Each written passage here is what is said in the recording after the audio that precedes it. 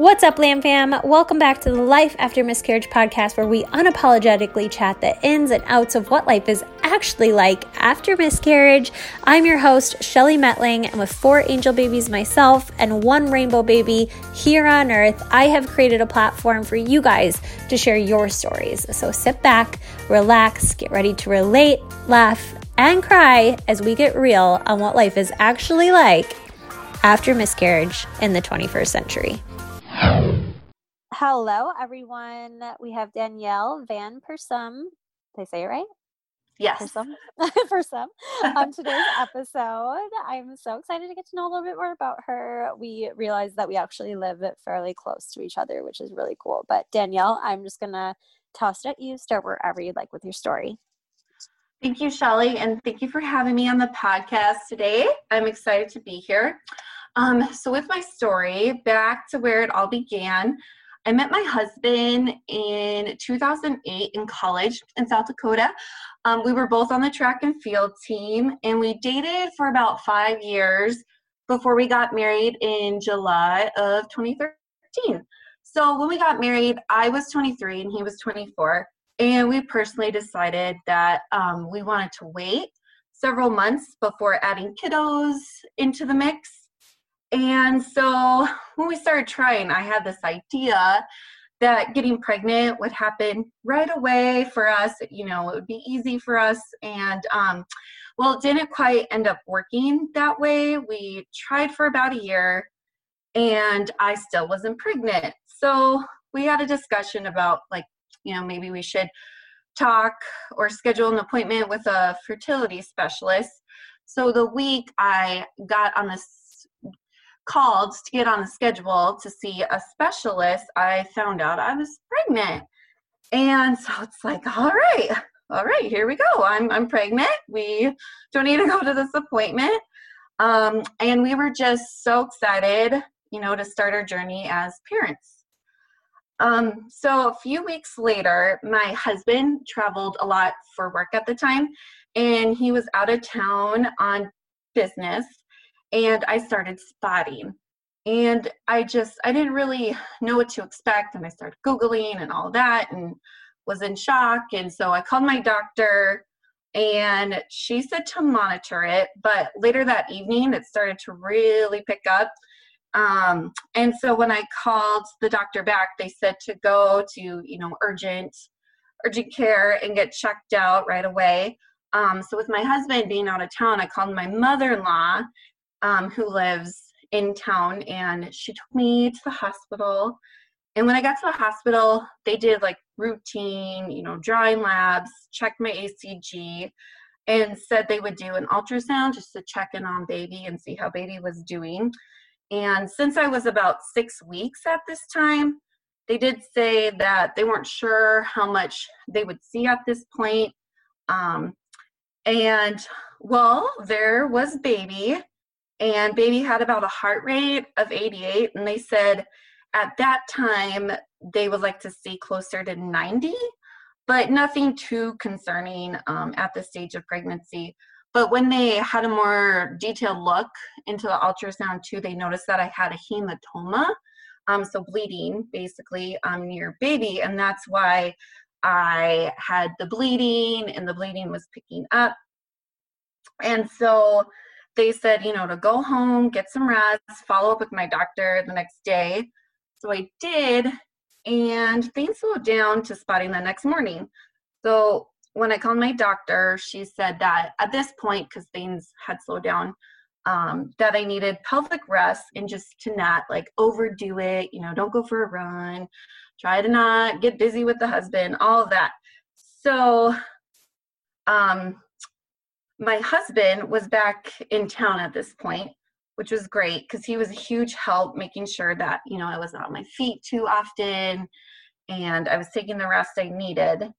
And then a few days went by and my bleeding picked up again. So my doctor had me come back in for another ultrasound, and baby again had a heart rate, but it was still in the low range. And they also noticed that the baby's growth had slowed down. And this was to a point where they changed my baby's due date back. And I just knew in the pit of my stomach that something was not right. Like, usually they push the due dates ahead or stay the same, but to move it back after the baby was already measuring a certain point, I was very, anxious at this point. And so this was, just stressful at the time, because we also found out in that ultrasound that my hematoma got larger, and that at this point it was kind of a wait and see approach. And so this appointment was on a Friday, and so this wait and see over the weekend, it was just a really unnerving, anxious time. And there was really nothing I could do at this point. So then Sunday night, it got worse. And then the next morning, I went in on Monday, and they told me that baby no longer had a heartbeat. And then the next day, I miscarried naturally. And it was just, you have those highs and lows. You find out you're pregnant, and then a few weeks later, you miscarry. And so my husband and I were devastated, and we were like, what is going on?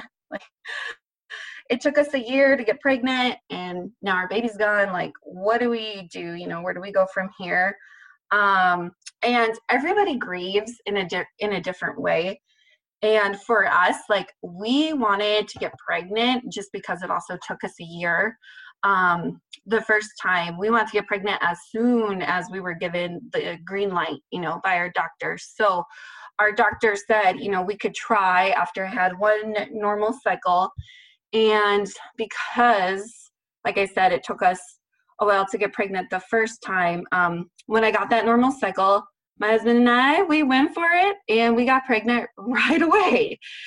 And when that happened, I had all these emotions, guilt and fear. I was still grieving my baby that I lost. And here I was, I was pregnant with a different baby. And because I had a previous miscarriage, my doctor put me on progesterone right away. And we also found out during some tests that I had low progesterone too in that pregnancy. So I was put on progesterone. And then weeks went by, and things seemed good. And then when I hit about 7 weeks, I just asked my OB, like, can I have an ultrasound just to check in on baby? Because this was around the time where, things really this was when I lost my first pregnancy. And I just want to make sure, like, even though I didn't have any bleeding or spotting, I wanted to make sure for peace of mind, like, there was no hematoma and that baby looked great. And at my 7-week ultrasound, baby had perfect heart rate. The baby was measuring a day ahead, so I felt good about this pregnancy. And my husband and I, we left the appointment just feeling so happy and just very, very relieved. And then a few weeks later, I was at work one afternoon, and I had this strange pelvic pain that I haven't felt before. And I'm in marketing, so I'm at like a desk job, and I'm not like overdoing it. So it wasn't brought on by like any heavy lifting or anything crazy like that. But something seemed really off. Like the last few days, I felt less pregnant, even though I was about 9.5 weeks. So something just didn't seem right. So I called my doctor, and she, scheduled me for, the next morning for an appointment just for a peace of mind. And when I went in, they decided, like, we'll just try and find baby on a heart rate Doppler and on an ultrasound, because I wasn't bleeding and I really didn't have any symptoms besides, the pelvic pain. And then, mom's intuition, like something just felt really, really off and not right. So they couldn't find the heartbeat, and they said, well, this is still really early for Doppler. So like, don't panic at all, but we'll go ahead and get you over to ultrasound and just check in just to see what's going on. So they sent me to ultrasound to be safe. And that's when, you get those dreaded words of, I'm sorry, there's no heartbeat. And we found out that the baby stopped growing at 8.5 weeks.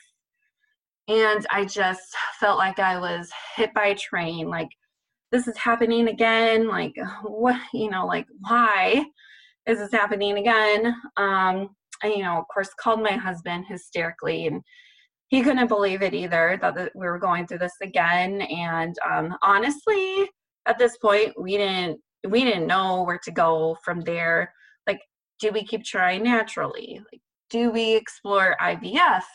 Do we adopt and expand our baby in other ways? Like, we didn't know what to do. And then at my follow-up appointment with my doctor, she explained more that I had a missed miscarriage. So since we stopped growing a week prior in my body, it just wasn't responding to the loss. They said I could have a D&C, or I could wait a few days and see if my body would, do it again naturally. And my husband and I talked about both options. And so we decided to wait a few days and if this would happen naturally again for us. And then 3 days passed, and on day 3, so this was right when I was ready to, call my doctor and see next steps. But I had a lot of cramping, and I knew what my body was doing since it basically just went through, this process a few months prior. So, lots of tears during the entire process. And I felt like my body failed me, that this is happening again. Like, was I ever going to carry to term? I just didn't know. And then 2 days after I miscarried, I went to the doctor because they wanted to make sure, that everything was clear on the ultrasound. And it was just too much to handle.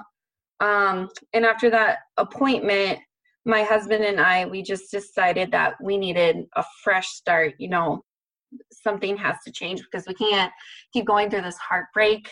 And so we switched to a different doctor and different clinic, and we switched over to a MFM doctor since I just had, 2 back-to-back miscarriages. I was young, and we just wanted to get to the root cause and see what was going on.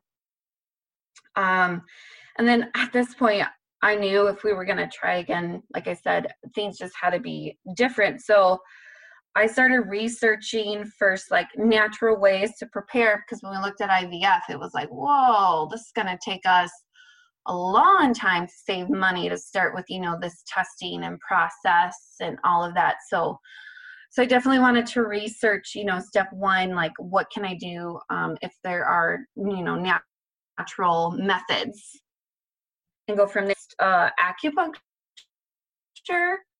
I found an acupuncturist, really close to where I lived that specialized in fertility, and so I started weekly treatments because through this whole process, like, my stress and anxiety was through the roof. And I also read that it just helps lower stress and anxiety too.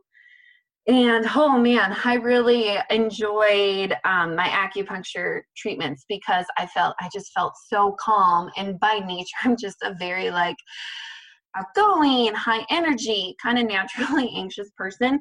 So it was great to just feel super calm and relaxed about everything.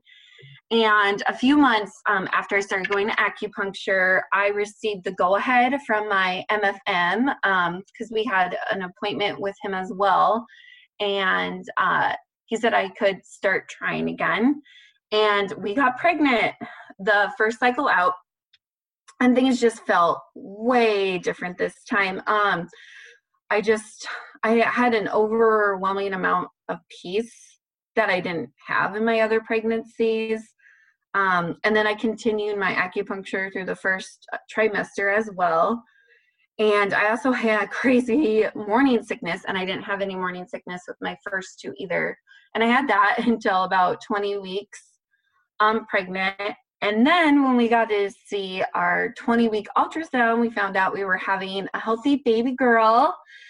And overall, I had a normal, healthy, fantastic pregnancy. And then when I was 37 and a half weeks pregnant, I found out that I had this condition. It's called cholestasis in pregnancy. So basically you itch like crazy. And what it does is it has to do with your bile acids, and it becomes a toxic environment for baby. So they recommend to be induced by 37 weeks, but I didn't mention the itching until my 37-week appointment, and the labs take a while to get back. So it took 4 days to get the labs back, and then at 37.5 weeks, that's when they called me and said, like, you have this condition, and we want you to get to the hospital right away because you're being induced, and we want to increase the risk of stillbirth. And when they said the S word, I of course went into like high panic mode, called my husband, told him to get to the hospital. But then, you know, they started induction, and then after 26 hours of labor, which turned into a C-section, my sweet, beautiful, healthy Lillian Rain Van Persum was born. And we decided that her middle name was going to be Rain, just to like honor, you know, like our little rainbow babies. And Rain short for rainbow, so it was to honor her siblings. And when Lillian was a year, we wanted to add another little baby, and we got pregnant right away. So when Lillian was 21 months old, we welcomed her baby sister, Gemma. And with Gemma, again, like healthy, really, really easy pregnancy. And then I got itching around, like, again, when I was like 35 weeks or so, I started itching, and there's a high probability, like when you have cholestasis once, there's a high probability of getting it again. So we all decided to induce.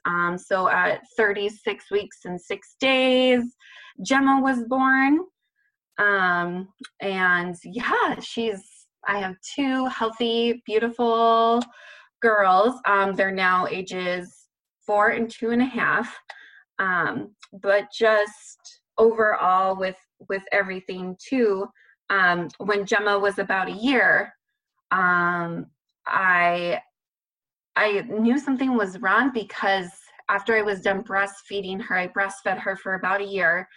And when I stopped breastfeeding, I was getting my cycles every 2 weeks, like week and a half to every 2 weeks. And I knew something was off.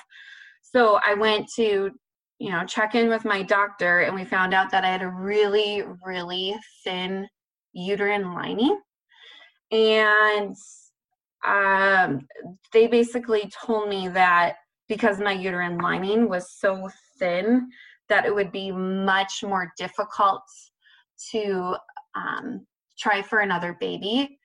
And it was something like my husband and I were discussing, you know, do we add another little baby into our family, and what do we want to do? And we knew we did want to try and pursue this. And at the time, they told us this diagnosis, but I didn't realize how like difficult it would be, you know, at the time, and what that meant exactly. And then a day before Christmas 2019, I found out I was pregnant, and, you know, so excited, like, okay, yay, this is great. I was pregnant. They said it'd be harder to get pregnant, but here I am, I'm pregnant. This is wonderful. But then a few days later, on January 4th, I miscarried and had a very early miscarriage, like right at 5 weeks. And when I met with my doctor about this too, she said that because there were still effects of a thin uterine lining, that baby had a really hard time implanting, and you know, I wasn't able to sustain that pregnancy. And so I just felt like, you know, I got hit by a bus, and I didn't know, again, the next steps to do.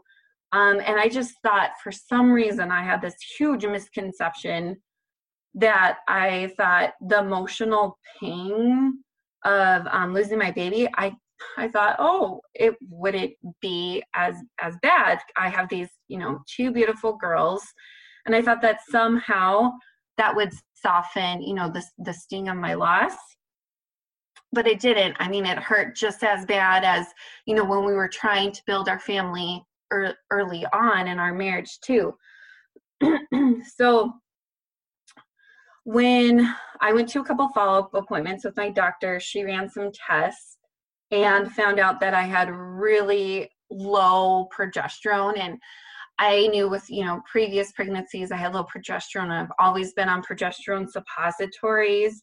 But this time, because I was so low, she wanted me to be on progesterone the last half of my cycle when I was trying to conceive. So I was put on that. I also started up again, some acupuncture treatments just to get my body ready. Was taking some herbal supplements I was recommended, along with some vitamin supplements that my doctor said would help thicken my uterine lining, just again to prep my body and be ready for another pregnancy. And then after a few months of doing this, I got pregnant. And I am happy to say that I'm 20 weeks pregnant with a baby boy, and he's due the end of this year. So it's crazy because he's due around the same time that I lost my first I lost this last pregnancy. So it's crazy, just the timing of everything. And when you go through a loss too, you realize to really be in the moment. So now that he's at the stage where I can feel him kicking, I'm enjoying, every kick. And then my girls love to come up to my tummy and, give kisses to baby brother. And yeah, I'm just enjoying every moment. And that is my journey. Yay, 20 weeks. That's awesome. How do you feel about a baby boy? We were shocked because we had two girls, and we know a couple families that have 3 or 4 girls. We thought we just made baby girls. And, we just with our experience too, we just wanted a healthy, baby. Mm-hmm. So sex wasn't a big issue of, is it going to be a boy or girl? But we were shocked and thrilled. And my oldest was so confident. She's like, well, I've been praying for a little brother. So I knew. Oh, that's adorable. So now she's like, yeah, of course. So cute. I swear though, kids have this crazy intuition. They just do. know. Yeah. They do. She was so confident where we even sat down with her. We were like, it's, it could be a girl. And we're going to love the baby girl the same as we would love a baby brother. And that's okay. Oh, too cute. Okay, so I always ask at the end of every episode, if you have one piece of advice for somebody in a similar situation, what would it be? Yeah, so my one piece of advice would just be give yourself grace. Yes, give yourself grace, because we all grieve differently within our own time. And even for me, some days, my first loss seems like it just happened and seems very fresh still. And that was 5 years ago. So for me, honoring your sweet angel baby, that helps a lot in the journey. So if that's something like writing your baby a letter, or, keeping the ultrasound pictures in a special place, or thinking of them on their due dates. And for me too, doing this podcast, doing something talking about them and honoring them in that way, that's really helped me heal. Absolutely. And if somebody wants to reach out to you, where could they do so? Yes. So on Instagram, my handle is Dani Raelene. That's DANIRAELENE